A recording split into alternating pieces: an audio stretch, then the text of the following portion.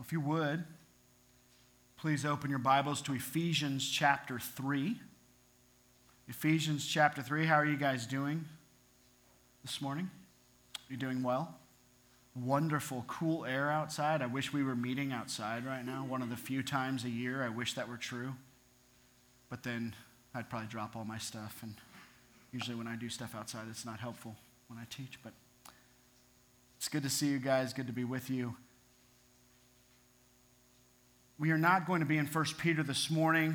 I will be out the next couple of weeks with some guest speakers that we have coming in from main service. And so you know how I roll. I am a 1-part, 2-part, 3-part, 10-part, 20-part guy when it comes to the text. And so as I got into 1 Peter 5 this week and studied the text and started to put things together, I realized that we were going to have at least a 2-part series there in verses 1 through 4, and didn't want there to be a message today and then this break and then come back and pick it up right middle sentence. So I decided that we should talk about prayer. We should talk about prayer. I think it's good to often think about prayer. It's good to be reminded that we are called to pray, that it is a great and vast privilege to do so. And so I want to spend our time this morning thinking about prayer. We have so many thoughts that go through our minds when we think about prayer. Things like, how often should I pray? Have I prayed enough today? Or I wish I prayed more. Or, why don't I feel like praying very often? Or perhaps you have more positive thoughts, such as, I have the privilege of coming before the God of the universe to lay my cares and my requests before Him. Or I can pray to God at any time, night or day, and He hears me. He not only hears me, but He cares for me. Or it is amazing that God uses the prayers of His people to accomplish His sovereign will. I can't believe God actually answers my prayers. Prayer is the avenue which God has ordained that we communicate with Him. He communicates to us through His Word. We communicate with God through prayer. We respond to Him and request of Him, and we reverence Him through the means of prayer. And believers are to pray. It's non-negotiable. It is a spiritual discipline that is a part of every believer's life. Now, to the extent that it's a part of a believer's life, that's a different question, but it is a part of every genuine believer's life. Prayer is how we express our dependence upon God for all things. It is a part of the relationship that we have with Him. It is one of the ways that we praise Him. We praise Him when we sing to Him, as we just did. We praise Him when we sit under His Word and then respond in obedience to the truth of the Word. And we praise Him when we pray. It is how we petition Him. One pastor said that prayer is to the believer what oxygen is to living. It is indeed the lifeblood of the believer. F.B. Meyer stated, the greatest tragedy of life is not unanswered prayer, but unoffered prayer.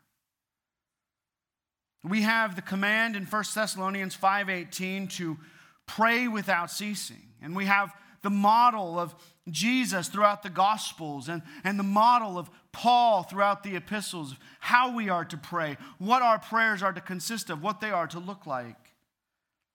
But yet, even with all of the information that God has compelled us with in His Word, it is still a struggle at times, isn't it?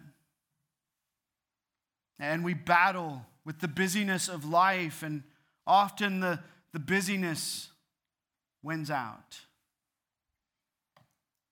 So why is this incredible privilege so often viewed as an inconvenience? I know for me it comes down to it being a matter of priority. And I would say that the same is probably true for you. Friends, we must prioritize prayer in our lives. We must prioritize prayer in our lives. And for it to be a priority, our hearts have to be set on things above and not on things of the earth. It's easier for you and for me to pray when we're thinking about Jesus, isn't it? It's easy for us to come boldly before the throne that we talked about in that second song when our hearts and our minds are gazing upon the Lord Jesus Christ, right? So if we're going to prioritize prayer, we have to prioritize Christ.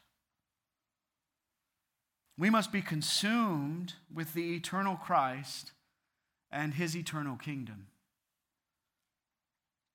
When we are enamored with Christ, prayer is going to be a response of worship that is prioritized in our lives. Friends, there is always time to carve out in our day to spend with our sovereign Lord. And if you say, Brandon, that is just not true. You don't know how busy I am. It doesn't matter how busy you are. There is always time to carve out in our day to spend with our sovereign Lord. And I find great encouragement in telling you that and thinking about that for myself because of this personal testimony by George Mueller concerning the priority of prayer in his life. And he would spend hours a day in prayer. He writes this. He said, "For more than half a century, I have never known one day when I had not more business than I could get through. For 40 years, I have had annually about 30,000 letters, and most of these have passed through my own hands. I have 9 assistants, always at work, corresponding in German, French, English, Danish, Italian, Russian, and other languages. Then, as a pastor of a church with 1,200 believers, great has been my care. I have had charge of 5 orphanages.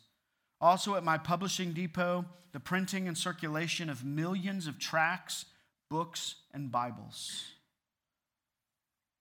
But I have always made it a rule never to begin work till I have had a good season with God." Perhaps one of the busiest humans who's ever existed on the planet. Pick up a biography regarding George Mueller. It's unbelievable what this guy did in his life.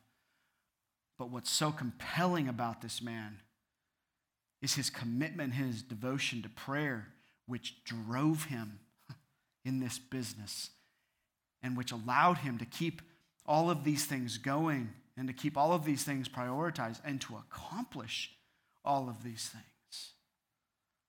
Friends, this must be our approach as well, regardless of the busyness of life. We must prioritize prayer front and center because we are dependent upon God to accomplish anything of spiritual value. So the question is not whether or not we should pray. That's not in question. Prayer for the believer is non-negotiable. The question becomes, and the question I want to deal with today is, how should I pray? Or what should be prioritized in my prayer life? And the Apostle Paul provides for us the answer to this question in our text this morning. In Ephesians 3, Paul is in the midst of talking about his stewardship from Christ and its implications in his life and the lives of believers.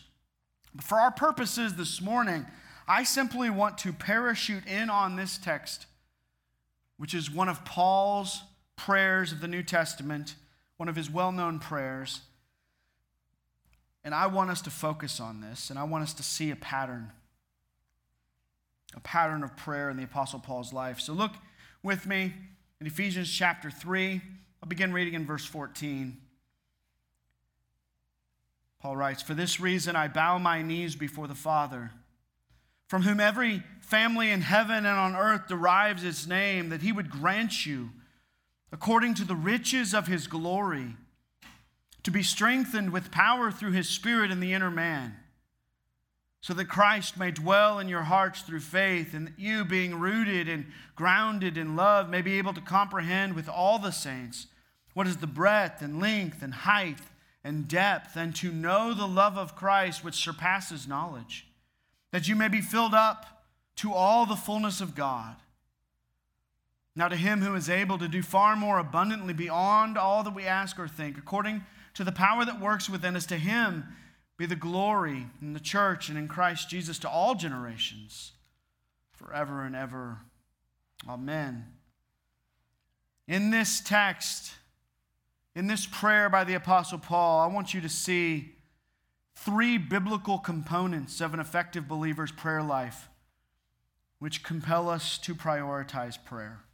Three biblical components of an effective believer's prayer life. And the first component that we find is in verses 14 and 15, and it is this: it is submissive reverence.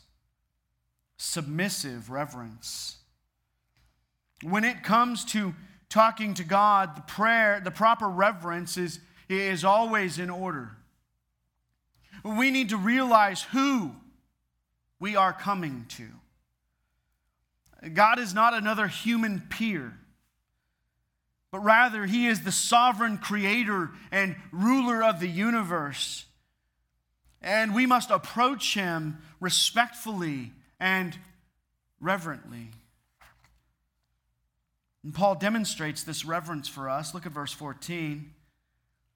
He first connects the prayer back to verses 11 through 22 of chapter 2, which we did not look at, but that's where he is connecting this back to. And he states for this reason. See, Paul prays to the God who by his grace is building his church and has been using Paul as an instrument to unveil the mystery of Christ. That's what's been happening in chapters 2 and 3 of the book of Ephesians. It's been talking about this stewardship to unveil the mystery of Christ to both Jews and Gentiles, and to bring together a case for the unity of Jews and Gentiles based on the blood of Christ. So now in verses 14 through 21, he prays that the Jews and the Gentiles would be united experientially through Christ's love, and that they would know Christ's love and they would experience it for one another. But notice Paul's reverence as he goes on in verse 14. He says, I bow my knees before the Father. I bow my knees before the Father. This is Paul's posture in worship. This is very likely a physical posture that he took from time to time as he bowed himself down before God. But the main point that Paul is communicating with these words here is the attitude of his heart. This word bow signifies complete submission, dependence, and worship to this God whom he is praying to.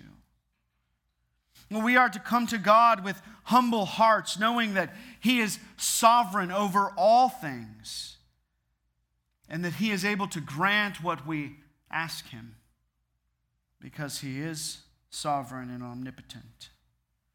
More than that, as God, he deserves this reverence when we come before him.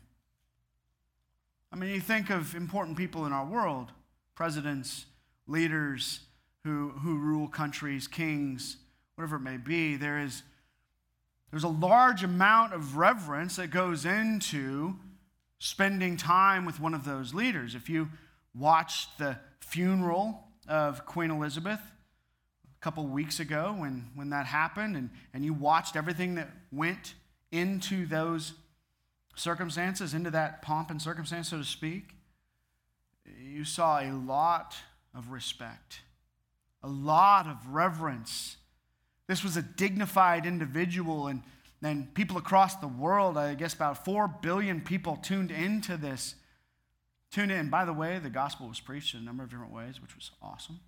But 4 billion people tuned in to watch this reverence and this respect. And she was simply a human being. Yes, she was a queen, and God had given her the throne for 70 years there in England, but she was a human being. So much reverence and so much respect was given to her.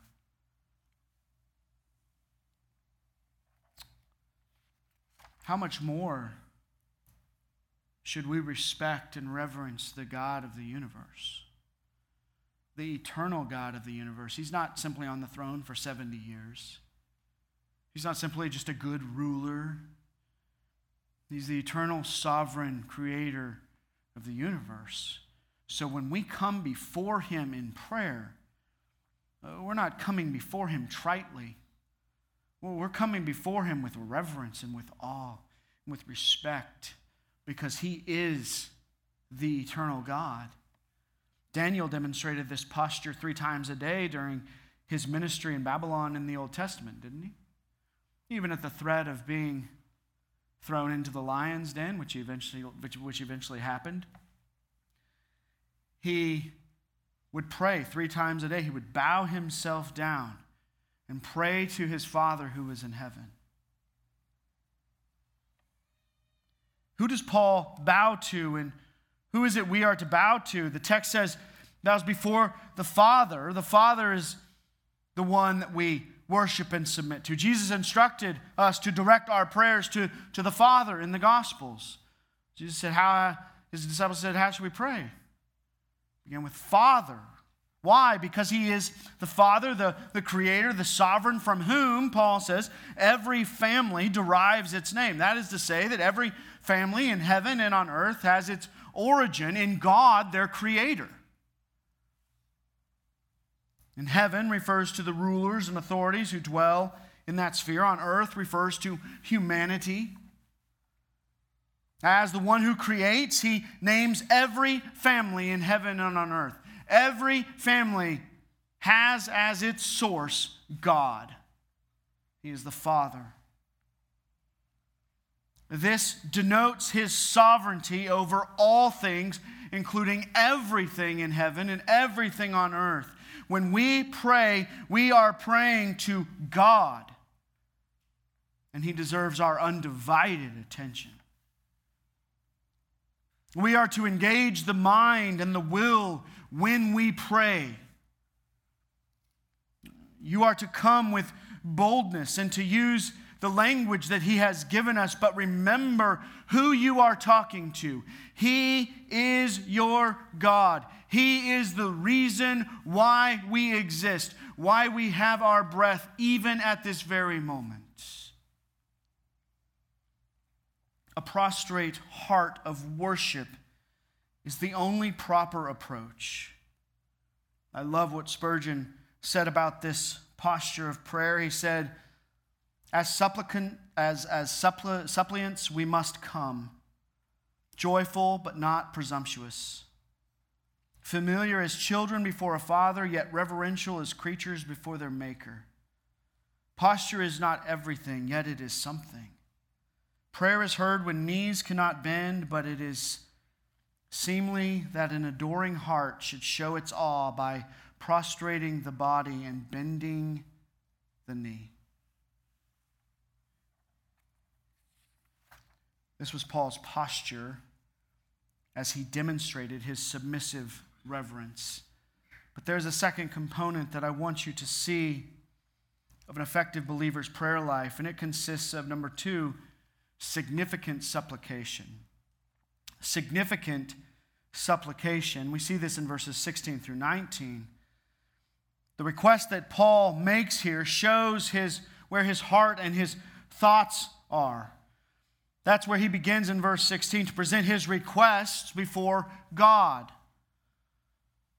Verse 16 begins with that. And this word denotes the content of his request that is about to follow. You'll notice that this is focused on the eternal, on the spiritual, on that which matters most, as he prays that these folks will be sanctified in a very specific way. Did you notice the text? He prays that they would be strengthened in their inner man by his power through his Spirit, and do this according to the endless supply of his wealth of glory. Let's break this apart a little bit. He petitions that they would first of all be strengthened to experience this newly revealed unity that he's talked about. This unity of the faith between these Jews and Gentiles that is centered upon Christ and his sacrifice upon the cross. And notice strengthen is passive in meaning that God is the one who is strengthening them. That they are not strengthening themselves. That they are to be strengthened with power that is God's ability to act according to his omnipotence. Paul is praying for God to work in them and to give them his strength, which he supplies for this to be done through his agent, the Holy Spirit. The Holy Spirit is the power source that provides this strength that Paul is praying for on behalf of these Ephesian believers. Listen, you don't plug into Jesus with the right hand raising technique, right? There are people who say that. My hands look like a plug. And they literally say, you plug into Jesus like this. Not true. It's not how it works. You plug into Jesus through the Holy Spirit. The Holy Spirit is the power that enables you to be strengthened with the strength that God supplies. Some particular thing that you do, some particular habit that you have is not the power source. We do not manipulate God in any way, shape, or form to provide strength for us. It's through his Spirit. And notice that this strength is not physical strength to overpower physical issues or physical enemies, but it is spiritual strength in the inner man. That is the heart and mind of a person. This inner person is helpless without God's strengthening power.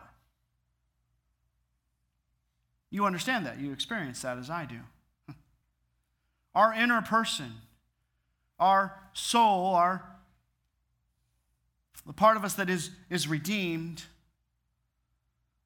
even being redeemed, still living in the flesh, we find it to be helpless at times when we are not living according to the strength that God supplies. So the inner person is helpless without God's strengthening power. The result then of believers being strengthened is that Christ may dwell in their hearts through faith. And you see that there in verse 17. You see that result. Now, this is not speaking of conversion, because Paul is speaking to believers, but rather he's speaking of sanctification here. The term dwell here speaks of a settled dwelling rather than just a temporary dwelling. This indicates Christ being at home in our hearts or being in the center of our lives. Now, this speaks of Christ being in full control of the believer to do as he purposes in this life. That's what Paul is talking about when he says that Christ may dwell in your hearts through faith. This happens through, Paul says, the ongoing faith of the believer. Friends, this is what it means to grow in the Christian life, is to be strengthened with the strength that God supplies and to utilize that strength by faith, to put that strength to use by faith. And that faith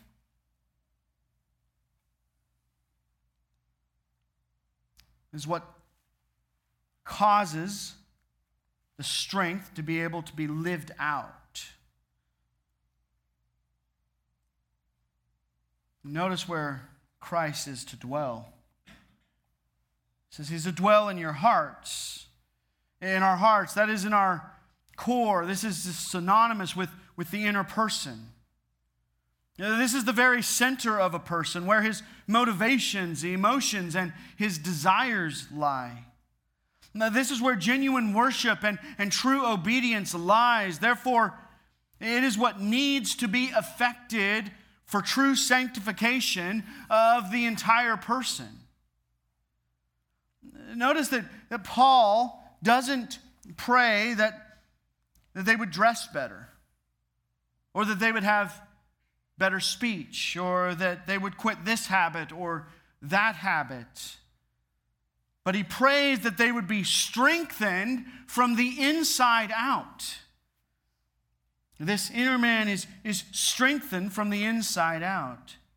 You see, surface sanctification, also known as outward conformity, is a facade, and it is temporary. It won't last. You can make changes. You can go home and make changes in your life today. I'm no longer going to do this. I'm no longer going to do this. And you can even make plans to do that and carry out a strategy that you might put into place to not do that anymore. But if that's not driven by being transformed in the inside, then that outward conformity is just a matter of time before that goes back to what it was before. Inner sanctification, true sanctification, also known as inward transformation, is life-changing and must be carried out by the Holy Spirit. And guess what? It will last. So as a person is strengthened in the inner man by the strength that God supplies through faith by Christ who dwells in us, as that happens, we are transformed on the inside. We begin being conformed to the image of Christ. And as we are conformed on the inside, on the inner person, we begin to manifest that outwardly. And those changes that begin to happen are genuine, and they're going to last because God is changing us from the inside out. So don't get the cart before the horse. Be patient with yourself. Be patient with others as God transforms you from the inside out. You've heard me say time and time and time again that God sanctifies those whom he justifies, genuine Christians. But every single person that he is sanctifying, he's doing it at the pace that he has determined. He's doing it at the rate of speed that he has decided to do it. And so your sanctification might be faster or slower in respect to someone sitting next to you, someone sitting in front of you. The reality is, and something we never want to lose sight of, is that God is sanctifying you. Those whom he justifies, he will sanctify. That's Philippians 1:6. He who began a good work in you will complete it. So he is sanctifying you. But at the pace in which you are being sanctified, that can look incredibly different. And with what goes into sanctification, because it is synergistic, it is us working out, Philippians 2:12, and it is God then supplying the strength for us to work out as we put in the effort, that sometimes our sanctification is dependent upon our effort. Now, God is ultimately the one who's sanctifying us, but if we aren't obedient Christians, if we are constantly walking in disobedience, well, then our sanctification is obviously going to be slower. But as we pursue Christ by the means which he has called us to pursue him, and as we pursue obeying him, as we apply the means of grace that he has given us, he is going to sanctify us, but the pace, the rate of speed by which he does so is up to him. And so as we think about that in terms of other believers, we think about that in terms of our own lives, we don't want to get discouraged. We don't want to get discouraged when we see somebody who God is just growing at a very fast pace of speed, and you think, well, I wish I was growing a lot faster. We want to be encouraged that God is changing us. And then we also don't want to at that point try and manipulate God and try and create some sort of outward facade to where we are looking as sanctified as this other person. We want to trust the reality that God inwardly sanctifies his people through his word by his Spirit. And so Paul is praying for that. He's praying that the inner man would be sanctified. And furthermore, God's strengthening power resulting in Christ dwelling in our hearts through faith is according to, you see it there, God's wealth of glory. God's wealth of glory. It is according to the wealth of His essential being, the summation of His attributes. God strengthens us from His infinite, perfect character. Notice how Paul goes on in the rest of verses 17 through 19 to give us the purpose of this request. To give us the purpose of this request. He says, in order that you, that denotes purpose, in order that you, he's talking about those who have been rooted and grounded in love for one another, which is sourced in God, those who have been firmly fixed and caused to take root and have laid a foundation in regard to love for one another. That's who he's talking about. He says, in order that you, genuine Christian, who's being sanctified from the inside out, may be able to comprehend. That's that they may be able to fully understand and experience with all their might, with all the saints together, the vastness of the love of Christ. See that there in verse 18, that you may be able to comprehend with all the saints what is the breadth and the length and the height and the depth, to know the love of Christ. To know the love of Christ. The vast extent of Christ's love. That's what Paul is praying for on behalf of these believers in Ephesus. That they would be transformed in their inner man, that they would be sanctified. And as they're sanctified, they're going to be rooted and grounded in this love for Christ and for the saints, for the purpose that they would then know the vast love of Christ. These four descriptions there in verse 18 are to be treated as one to emphasize Paul's point concerning the vast extent of Christ's love. The breadth, the length, the height, and the depth.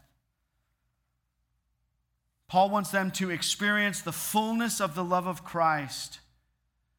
He wants them to have this happen experientially. He wants them to then demonstrate this love that they've experienced to one another.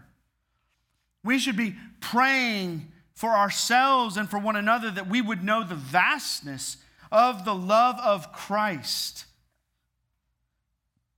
That we would never doubt the love of Christ and the love that He has for us. When we get into the throes of life and the issues and the difficulties, sometimes we doubt God's love in subtle ways, but we do question it at times, don't we? Paul is praying for these Ephesian believers that they would never doubt the love of Christ, that they would know the fullest extent of the love of Christ. What are some of the implications of Christ's vast love that we experience as believers? What is he praying for them to understand, to know? Well, here's just a quick list of them. His love has been manifested to us in the reality and by the fact that He has created all things for us to be enjoyed. It's been communicated to us in the fact that He gave up heaven's throne room to become a man on earth. It's communicated in the fact that He laid aside, that He veiled His manifested glory while on earth for us to live as a perfect man in every way. It's been manifested to us in the fact that He died the death of a criminal in our place. His love has been communicated to us in the reality that He took our sins upon Himself. It's been communicated in the fact that He gave us His perfect righteousness. We see His love in the fact that He rose again, vindicating His work on the cross and conquering death on our behalf. We see this communicated in the fact that He is working as our advocate day and night, John tells us. We see this in the fact that he is preparing an eternal home for us. John 14, I go to prepare a place for you, and I'm coming back to get you. We see his vast love extended to us in the fact that he is prepared at any moment to come and to take us to that home that he has prepared. We see his love communicated in the fact that he will judge our mutual enemies. We see his vast love communicated to us in the fact that he will make all things right. Believer, that's what Paul is praying for on behalf of these Ephesian believers. That they would know that love. That God would transform them from the inside out. That Christ would dwell in their hearts through faith. That they'd be rooted and grounded together in love for Christ and love for one another. And that they would never doubt, that they would never forget for even a moment the vast love that Christ has for them. And the vast love that Christ is experientially pouring out on them every single day of their lives. That's what we should be praying for one another. Isn't that what you want for yourself? Isn't that what you want for your fellow students here? Isn't that what you want for your fellow believers in this church? That we would all know the love of Christ, the vast love of Christ, the breadth and the length and the height and the depth of the love of Christ. Because, friend, Christ has loved you from eternity past, and he is loving you now, and he will love you for all of eternity. And he is manifesting that love to you 24 hours a day, 7 days a week. And Paul goes on, verse 19, he says in their comprehension that they would know the love of Christ, which surpasses all knowledge, gives further explanation to this height and depth and width of the love of Christ. This word know here indicates both theological and experiential knowledge, and this experiential love of Christ that he has for us,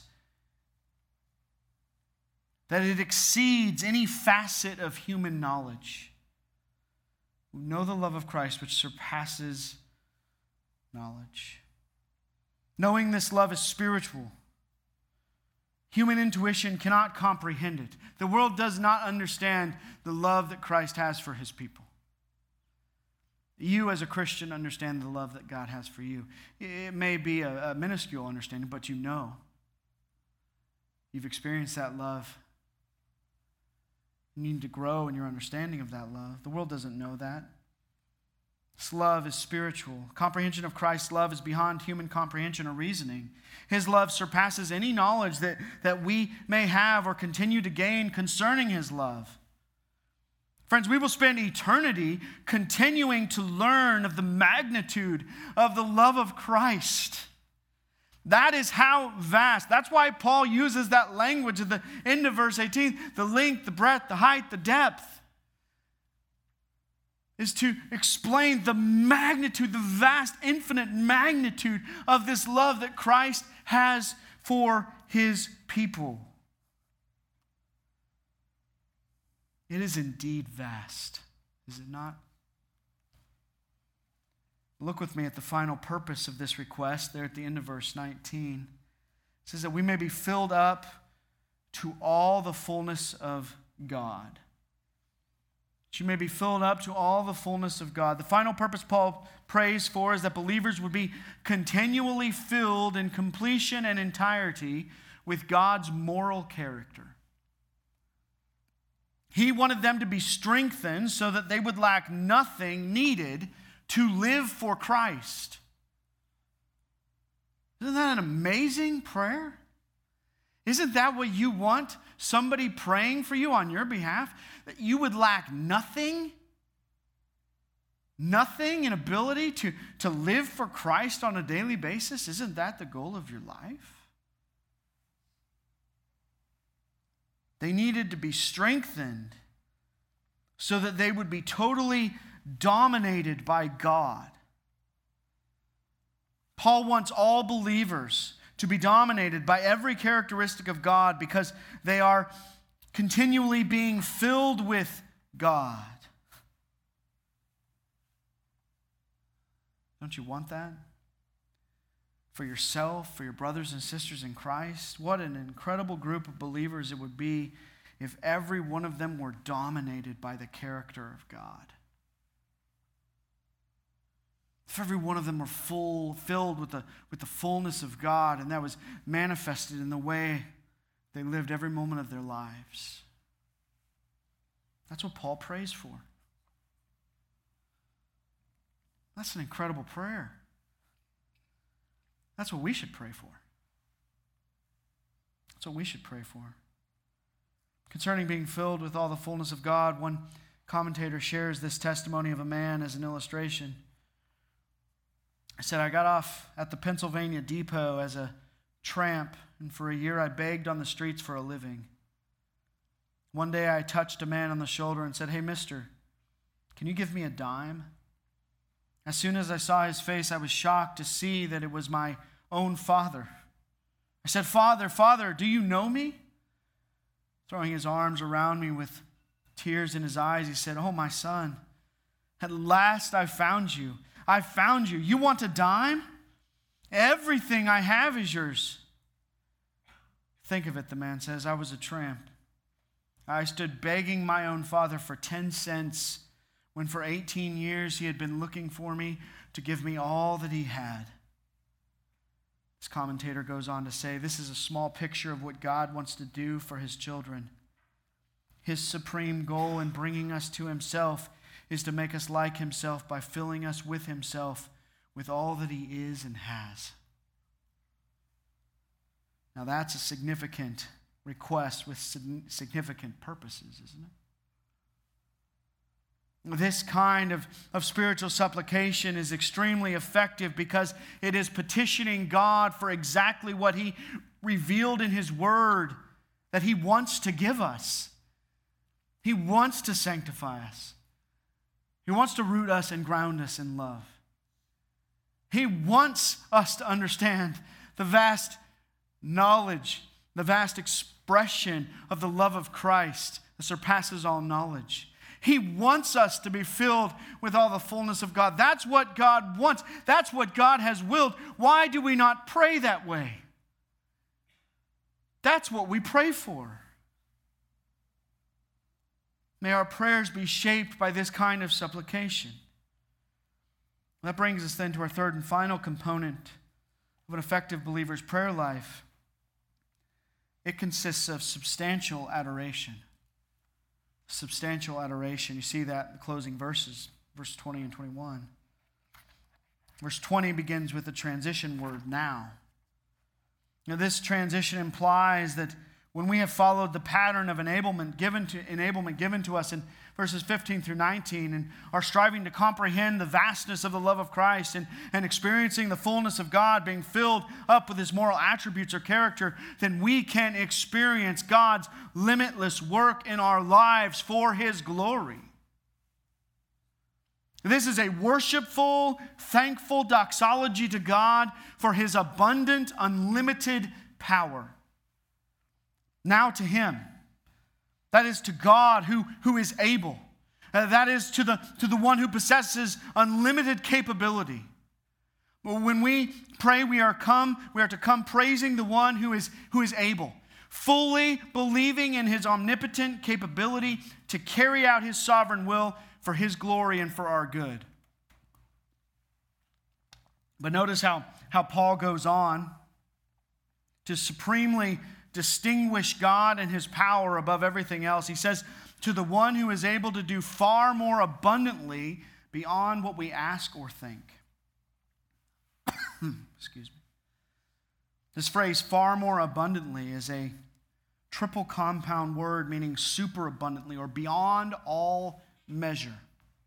In fact, this word implies the highest form of comparison imaginable. God's power in the believer's life is incomparable and uncontestable. His ability goes beyond what we ask in prayer to beyond our wild imagination. What does this mean for us? Well, it means that we need to pray with great faith because we have a great God who is able. We need to pray with great faith. We get so tied into our routines in life, don't we? And we may have routines to pray. I hope you have a routine to pray. And it should be a routine. It should be on your docket. It should be something that is daily. But in that routine, are you praying with great faith? Are you praying genuinely, believing in your heart that the one you are praying to is fully capable of accomplishing the requests you are asking of him? That when you pray for that difficult situation that you have going on in your life, where you just want resolution, where you just want there to be peace, where you just want there to be reconciliation, are you praying for that situation with great faith, believing that God is able to accomplish these things, that God is able to sanctify you, that God is able to sanctify them, that God is able to accomplish these things? We pray with great faith because we pray to a great God. And this superabundant ability is according to the divine power of the Spirit who is working in us.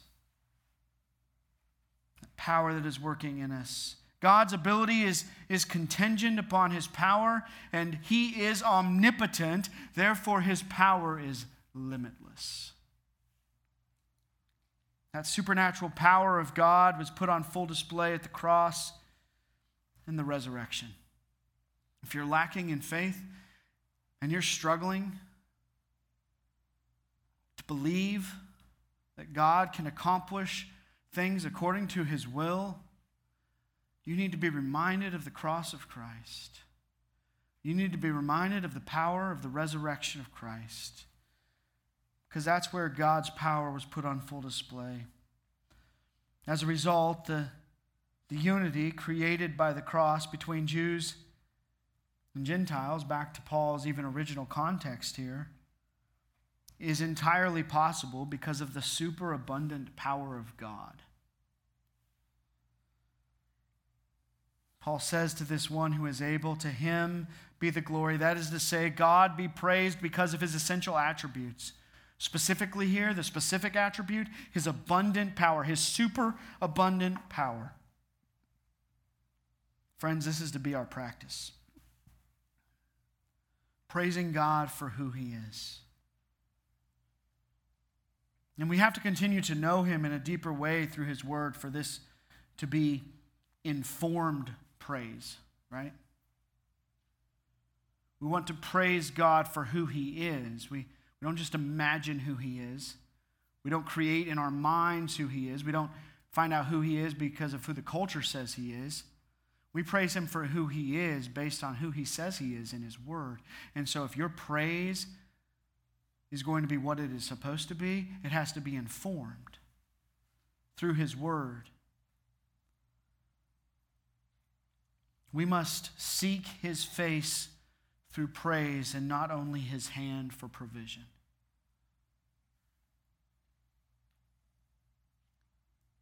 This glory comes to God through his church and through Christ. His church is where his power and his majesty is put on display through his purchased people. And Christ is the head of the church, the originator of the church, and the purchaser of the church, which results in God's glory. And this praise is to go on forever and ever. Why? Because God is infinitely worthy. The praise of our hearts is never to cease. Our prayers are never to cease. Why? Because He is an infinite God, worthy of continual prayer, worthy of continual praise. This is not a one-time deal. This is to be the habit of our lives. Our lives, and specifically our prayers, must consist of an unending praise to God.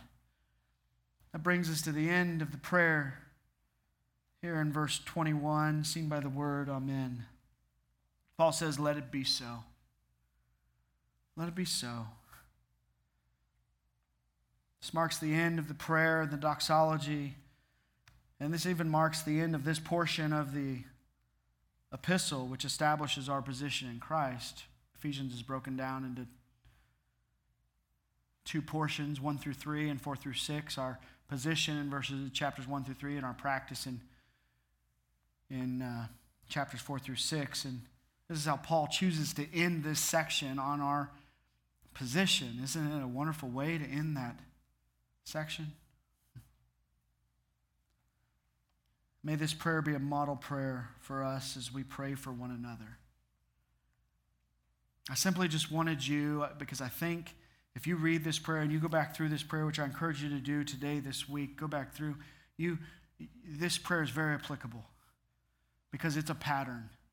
You are looking at this prayer and you are praying this on behalf of yourself, and you are praying this on behalf of others, and you are believing by faith in this great omnipotent God that He is able to accomplish these things. He is able to continue to grow us, conform us more to the image of Christ, and make us a force in this world of darkness. So I know you want that. So may this prayer be a model prayer for us. May our prayers this week be marked by reverence, by supplication, by praise, as we carry out our abundant privilege of communicating with the God of the universe through prayer. I'll leave you with these empowering words from J.C. Ryle as we close. And may we take them to heart. He said this. He said, "Be sure no time is so well spent as that which a man spends on his knees." It's the greatest thing we can do with our day. Let's pray. Lord, thank you. Thank you for this reminder concerning prayer, certainly a reminder for my own heart.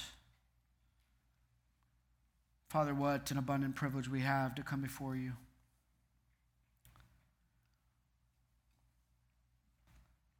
A privilege that is incomparable even to coming before the greatest rulers of our world.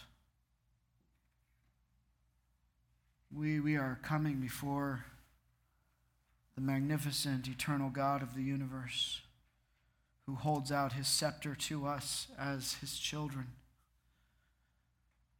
And we come boldly before the throne of grace to find help in our time of need. We come submissively. Father, we come with our supplications, which are to be marked by praying for true sanctification to take place in the hearts and lives of ourselves and one another.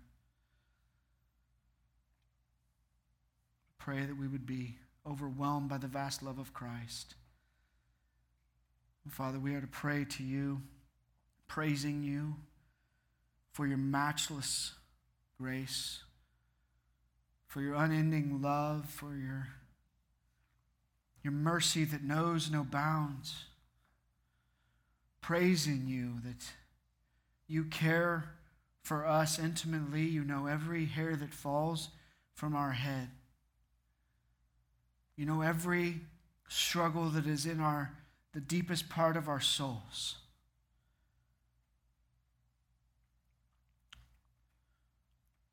Because you are omnipotent, you can accomplish your purposes in our lives in all of these things. Father, we praise you for that. Thank you for our time this morning. Thank you for even the privilege now to close out our time worshiping you through song. May this be the prayer of our hearts as well.